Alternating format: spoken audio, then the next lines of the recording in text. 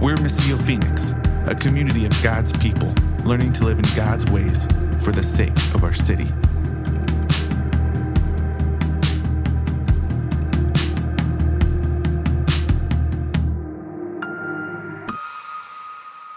So Matthew 2, if you were with us the last couple weeks, you remember we went through first week in Advent, the genealogy of Jesus.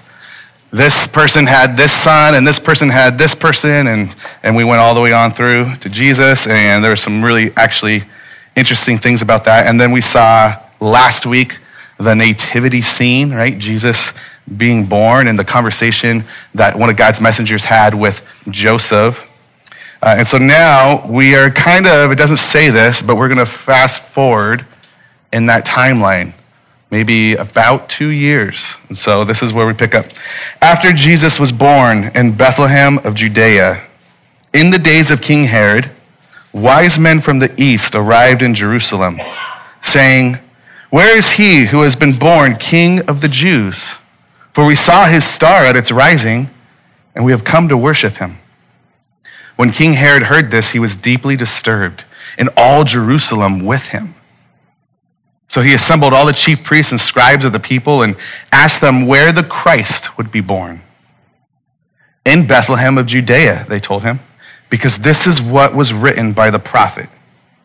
And you, Bethlehem, in the land of Judah, are by no means least among the rulers of Judah, because out of you will come a ruler who will shepherd my people, Israel." Then Herod secretly summoned the wise men and asked them the exact time the star appeared. He sent them to Bethlehem and said, "Go and search carefully for the child. When you find him, report back to me so that I too can go and worship him." After hearing the king, they went on their way. And there it was, the star they had seen at its rising. It led them until it came and stopped above the place where the child was. When they saw the star, they were overwhelmed with joy. Entering the house, they saw the child with Mary, his mother, and falling to their knees, they worshiped him. Then they opened their treasures and presented him with gifts, gold, frankincense, and myrrh. And being warned in a dream not to go back to Herod, they returned to their own country by another route.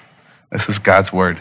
Father, we ask that as we read what to many of us may be a familiar story, what many of us have maybe in our heads a familiar scene of little miniature statues sitting around our mantle or our coffee tables, or props set up in someone's yard or at a church event.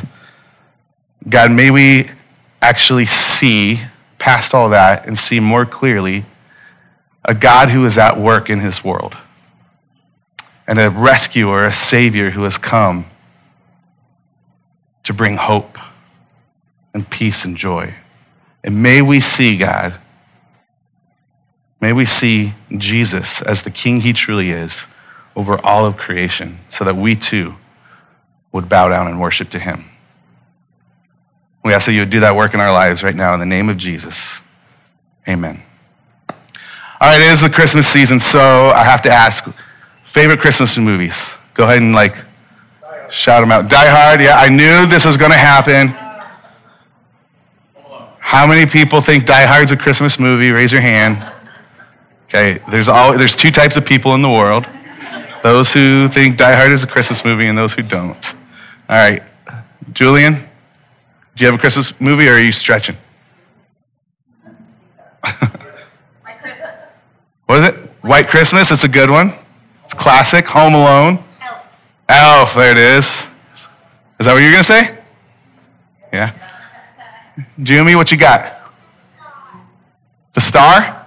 Oh, I haven't seen that one. Can I? Night Before Christmas? Or The Nightmare Before Christmas? Yeah. With skeleton dude? Yeah, Nightmare Before Christmas. Cindy? Yeah, National Lampoon's Christmas Vacation, Clark Griswold. It's a Wonderful Life classic. Gremlins. It's a good one. Polar Express. Okay, cool. All right. These are all good ones, you guys. I personally have two We were talking about this last night, what our favorite Christmas movies were. And so A Christmas Story, you know, the one where they're like, you'll shoot your eye out, kid, because he wants the BB gun. So that one, and then Elf is a new favorite of mine as well. And I love Elf. There's a scene in Elf where like the rug gets pulled out from underneath him, right? Buddy the Elf. Actually, 2 times really in particular. One, the first one, it's right after he gets called a cotton-headed ninny-muggins, you know? And he finds out that he's human. He overhears the elves talking. Well, if he hasn't found out he's a human yet, right? And his whole world is just like topsy-turvy, and he's just like, whoa, and everything starts flashing before his eyes of the times when he was the only one who could dunk the basketball, and, you know, he's sitting there in this tiny little seat, and he's a giant next to everybody, and suddenly it all comes clear to him, right? And then the second time is when Santa has to tell Buddy, right before he sets out on his journey, about his dad being on the naughty list. And he's like, no! I can't scream it right now. But both of those moments were just like the rug just got pulled out from underneath him. And I feel like I'm going to do that to a few people this morning. And I want to just apologize in advance, okay? One of the things we did with our kids growing up is, and I'm going to be careful about this because there's some kids in this room, and I'm not a monster, but we were cautious about, we never told them North Pole tales, okay? That's the way I'm going to say it right now. You can have those conversations with your kids later. But we didn't do that because we didn't want them to hit a point where they were like, wait, if that's not real, is this stuff real? You know, is this person who you say is like all-seeing and like knows what we're doing? You know, is this person real? And so we didn't want to have that confusion for them. And again, this is not to throw shade on anybody who has done that differently. That's fine. But that was a decision we made as a family. And so we just decided let's not create that categorical confusion of which one's fairy tale and which one's real, right? And so, however, one of our sons decided he wanted to believe, even though we never told him to. And so he was like, I don't care. I'm choosing to believe because I want Christmas to be magical. And I was like, all right, fine, that's fine, you can do that. And then his very next question was, so Dad, how does Santa get to every house in one night? And I was like, bro, you just created that problem for yourself. You're on your own. I have no answers for you, okay? And then I really did kind of feel like a monster, though, when my kid was like, you're ruining Christmas for me, you know? And so again, I feel like I'm going to do that for some people right now, and I'm sorry. What we're going to talk about in the next minute or so, I feel a little bit like I'm walking into your homes and I'm just like kicking over your nativity scenes and like Godzilla going in and stomping on them. And I don't want to be a monster, but I'm going to do it because like 90% of your nativity scenes, they're just wrong. I'm sorry. And some of you maybe started to catch on a little bit as we were, by the way, it's in my home too. It's on our coffee table, and it's just as wrong. But some of you started to catch on as we were singing a song earlier, right? What do we call it? Like Wise Men of East or something? And you're like, well, this is a new song. We're doing a new Christmas song. And you sang that first line, and then the second line, you're like, I know what this song is. This is not, what just happened, right? This is We Three Kings, isn't it? We three kings of Orient are, right? And that's funny, I never sing in person, in public, and while I'm losing my voice, I just tried it. Fail.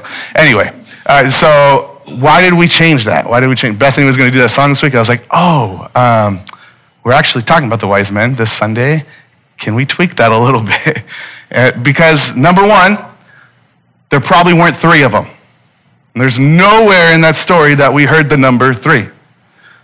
Number 2, they probably weren't kings. And there's nowhere in that story where it alludes to them being kings. And number 3, they definitely were not there on the night of Jesus' birth. It was likely about 2 years later, Jesus was an infant. Remember, they went to an inn, to a stable, because they couldn't find anywhere in the inn, and so they end up in a manger where Jesus is lying, right? They're there with all the animals outside in the stable. But the time that these wise men get there, they're now in a home, right? And just with that clue and with how long it would have taken them to travel from where they came from, and along with King Herod being mentioned, we think that Jesus was probably like a toddler at this point, okay? So you can just remove those three little kings from your nativity scene and put them like way over on the other end of your house to show how far they're traveling at this point.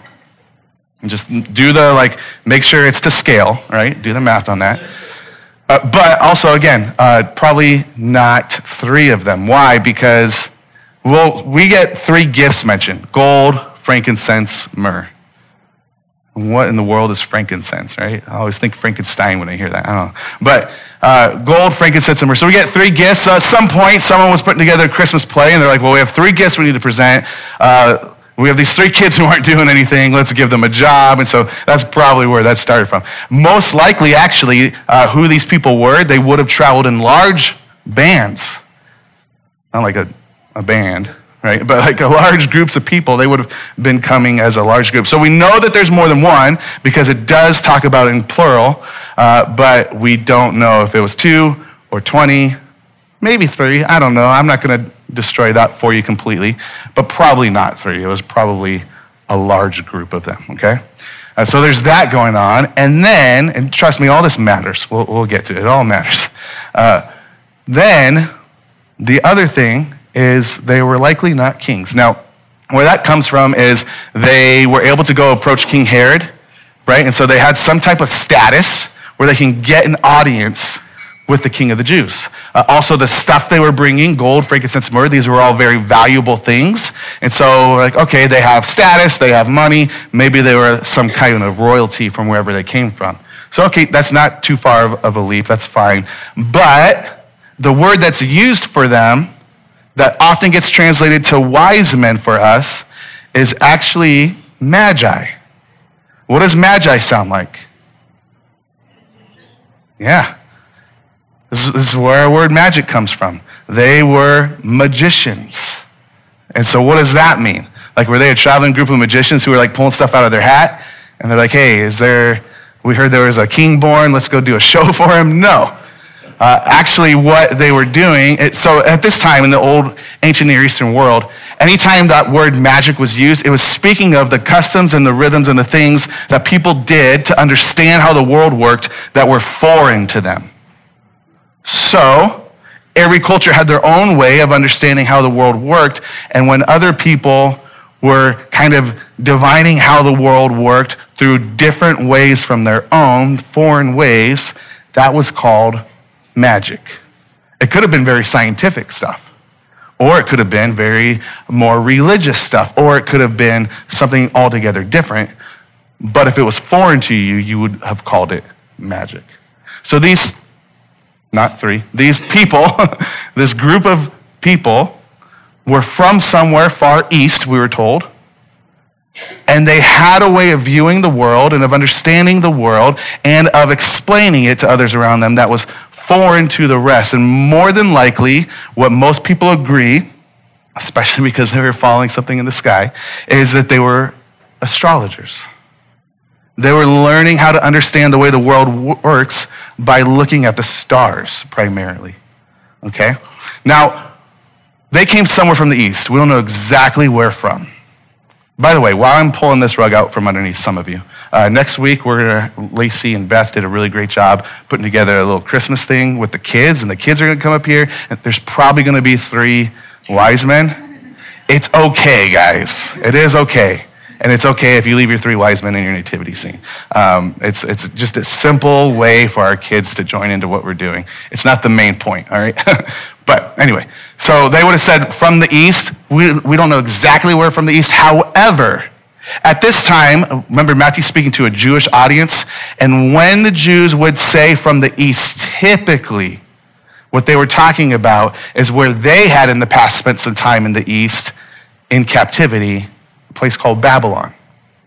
And do you remember in the story of Daniel, in the book of Daniel, when we're told all about that time in Babylon, that Daniel and his friends, they were taken and forcibly made to enter into a school of the magi, to learn astrology, to learn how to divine things, right? To understand how the world works and try to predict things. In fact, these were the people that the king of Babylon had them come and say, tell me what this dream means, and none of them can do it.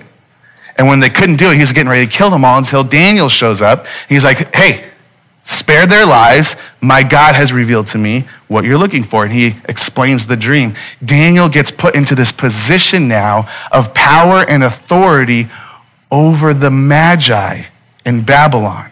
Why does all this matter now? This is important because if they were just three kings who somehow learned that there would be another king and they're like, let's pay him homage, that's a whole different story. But if they're magi from Babylon coming, and we remember the story of Daniel there, we connect this to what we saw in the genealogy. Remember? In the genealogy, we saw with all this numerology stuff going on, these ties to Daniel chapter 9, explaining of when the Messiah would come. And Daniel wrote these things down, and they would have had access to it, being in the same band of magi, helping the king to understand what was going on as well. So how in the world did these people from the east somehow know to follow this star? Likely because they had the writings of Daniel there. And God had revealed things to Daniel through vision and through dreams.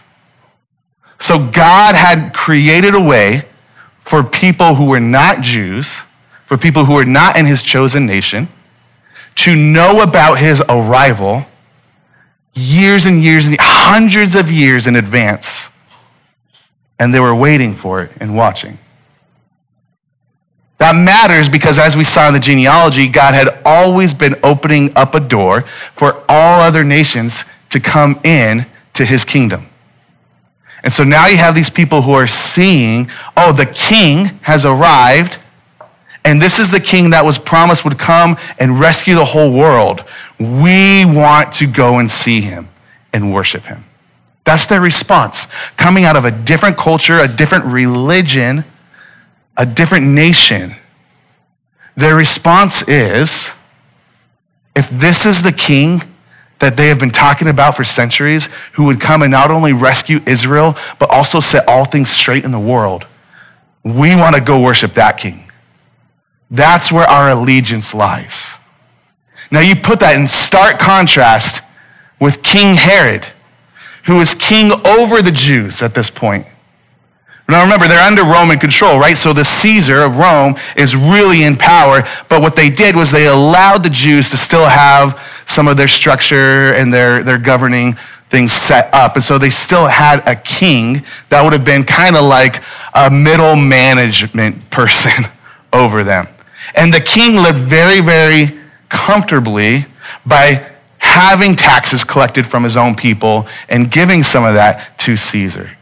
The king lived very comfortably by having authority over the Jews as long as it was really under the authority of Caesar and he still played by his rules, okay? And so this king now, who is king over the Jews, hears these men come to him, these magi saying, hey, we've heard and we've seen a sign that the king of the Jews was just born. And what's his response? Fear. His response is, I need to grab control of my power right now, of my status, and not give it up. He's threatened. What are you talking about? I'm the king of the Jews. Right?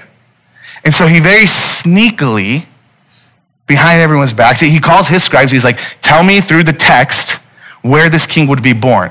Once again, we are seeing that God is speaking to people, letting them know about the arrival of the true king. It's all through the text. They were able to see, oh, in Bethlehem. Like they figured that out because they knew the scriptures well. Similar to how the Magi figured out to follow this thing in the sky, which we are going to talk about in a second because weird, right? We'll talk about it, don't worry.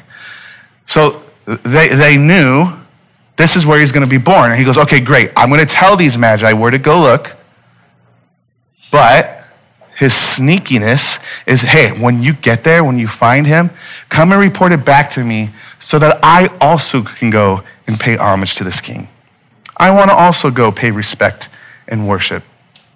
But what's he really doing?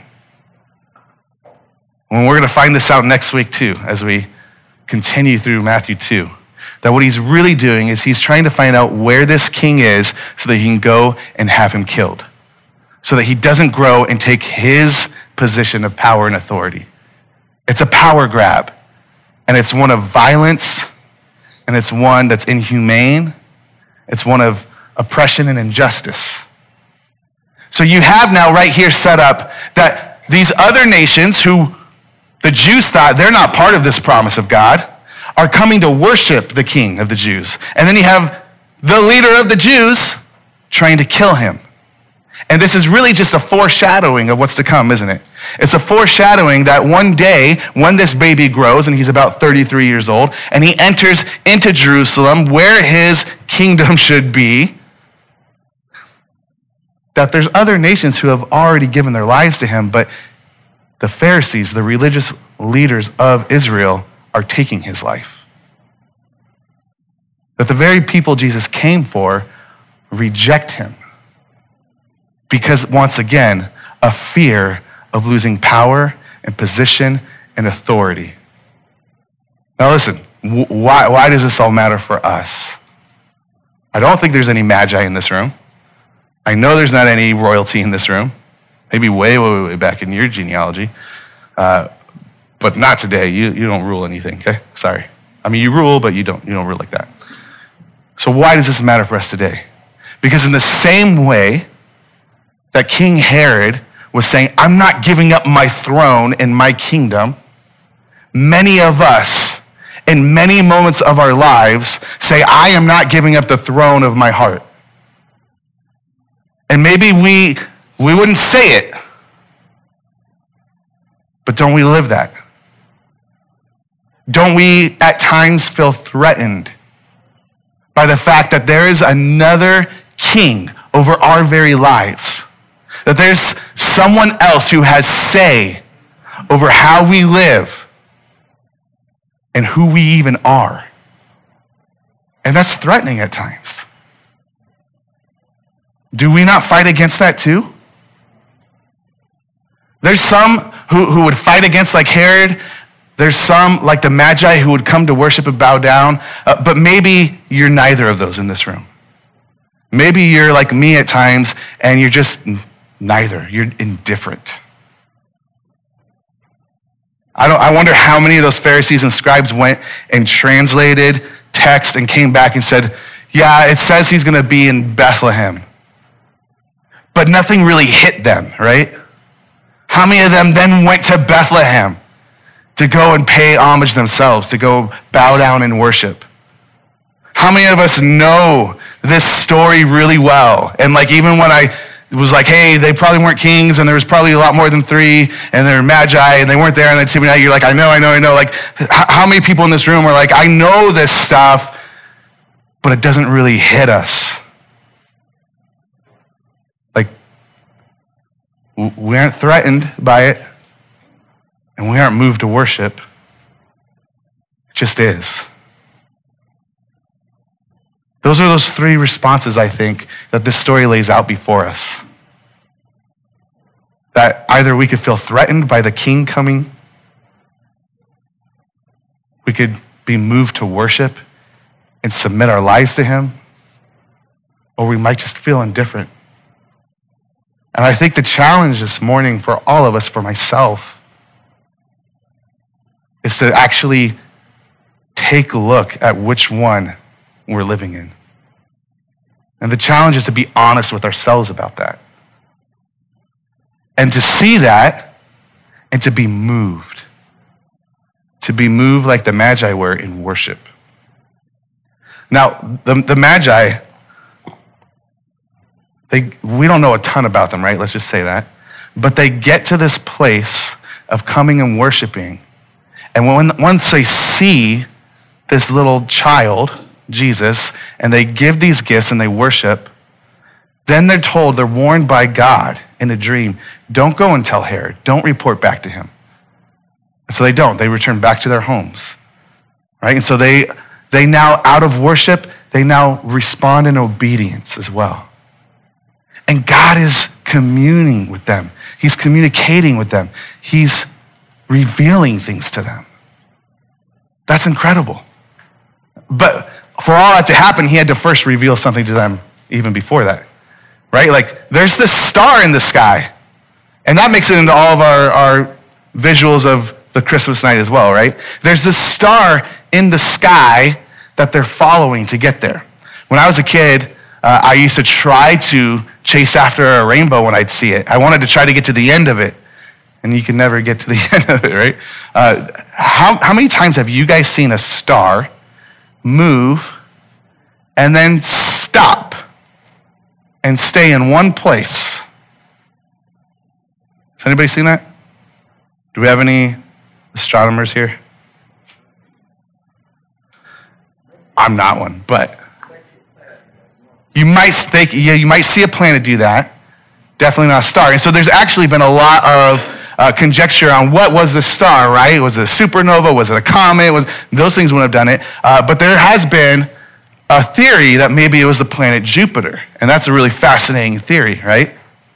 One thing, though, to look at in this is, one, we've never seen necessarily Jupiter do that in the same spot again. Two, when we hear star, sometimes in scriptures, sometimes it means a star. Most of the time, it means something else. A lot of times, star is imagery for spiritual being in the heavens. So sometimes when it's talking about stars, it's talking about like what we would call angels, okay? But also, when you just look at the translation of it, what this word means literally could just mean a light in the sky. Are there any other times in Scripture when we hear about God leading people through a light in the sky? When is that? Exodus, right? Exodus. God was leading his people through a pillar of cloudy smoke by day so they could see that. But then at night, you aren't going to see the smoke. So what does he do? Fire at night. There's some light in the sky that is moving and then stopping where he wants them to stop and pause, where they're to set up camp. And then moves again where he wants them and then pauses again.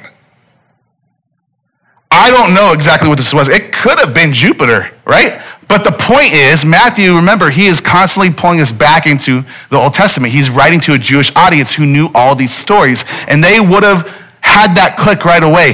God has led people by a light in the sky before to freedom.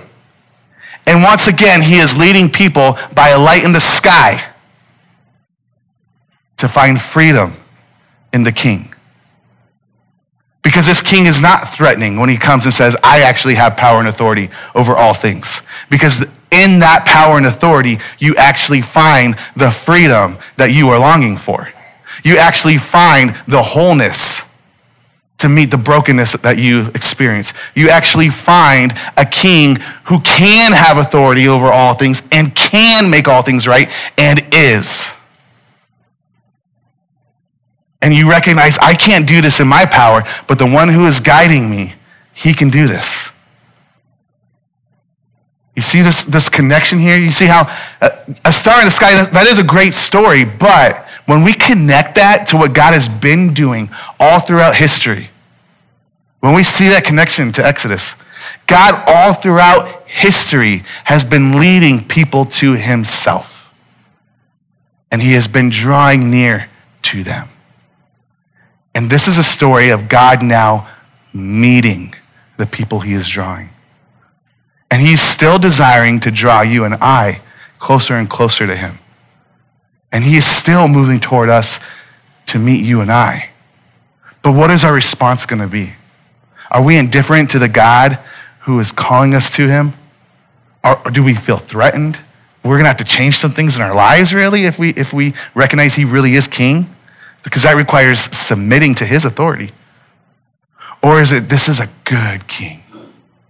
who has all power and authority and will rule in the best way possible. And when I submit my life to him, that's when I find true freedom. That's when I have real hope and peace and joy. The other foreshadowing that Matthew does in this story is tells us about those three gifts presented. Gold, because this is the king. Gold, because this is a royal king. And so this would have been symbolic of that he has possession over all. This is the king of the universe. Myrrh and frankincense. Myrrh was used both within royal courts, right? Because of like the smell and everything of it, but also to wrap over dead bodies to preserve that smell. And frankincense, not Frankenstein like I joked about earlier, incense. These are things you burned in the temple for pleasing aromas that would go up before the Lord. And this is all foreshadowing that this king would be actually wrapped in these spices at his own burial as well. And in doing so, as he enters into that, just as he entered into earth, though he was king of the universe, though he came from the heavens, his entering into earth identified himself with humanity, but his conquering over death revealed his identity as the God over all. Fully human, fully God, all in one Jesus. But his death, his conquering over that, made a way for the God who can conquer death to give life now to all who would follow him in it.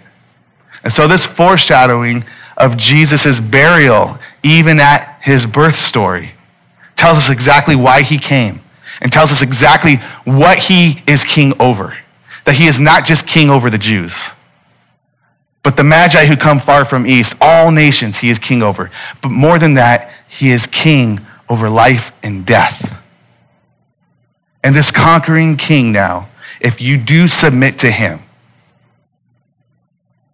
you find freedom, not just from the brokenness of the world.